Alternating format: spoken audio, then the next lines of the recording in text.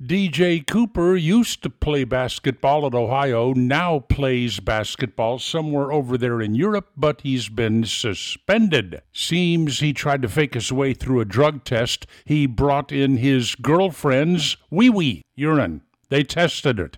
He's pregnant and suspended. After a recent increase in the minimum wage in New York City, $15 per hour, the inevitable and the completely predictable is happening. Workers are getting paid more and they are working less. Liberals just don't get this. They're not all that good at math.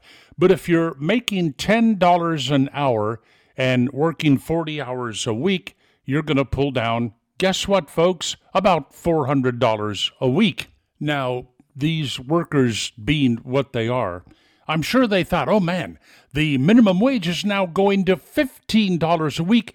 I'm going to be making $600 a week. Wow. Well, it's not like they've ever actually been in business. You see, now they're just not working 40 hours a week anymore. They're working about 25. That seems to be the favorite number of New York restaurateurs when it comes to cutting hours because of the increased minimum wage. And guess what?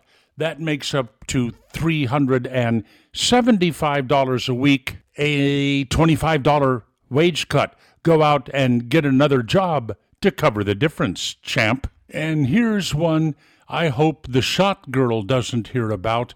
In some European countries, they're ordering big box stores to raise the prices on their goods because smaller stores can't match the lower prices. And that's unfair. Okay, have a great weekend. Solomon Brothers Studios in Naples. It's Neal Boortz.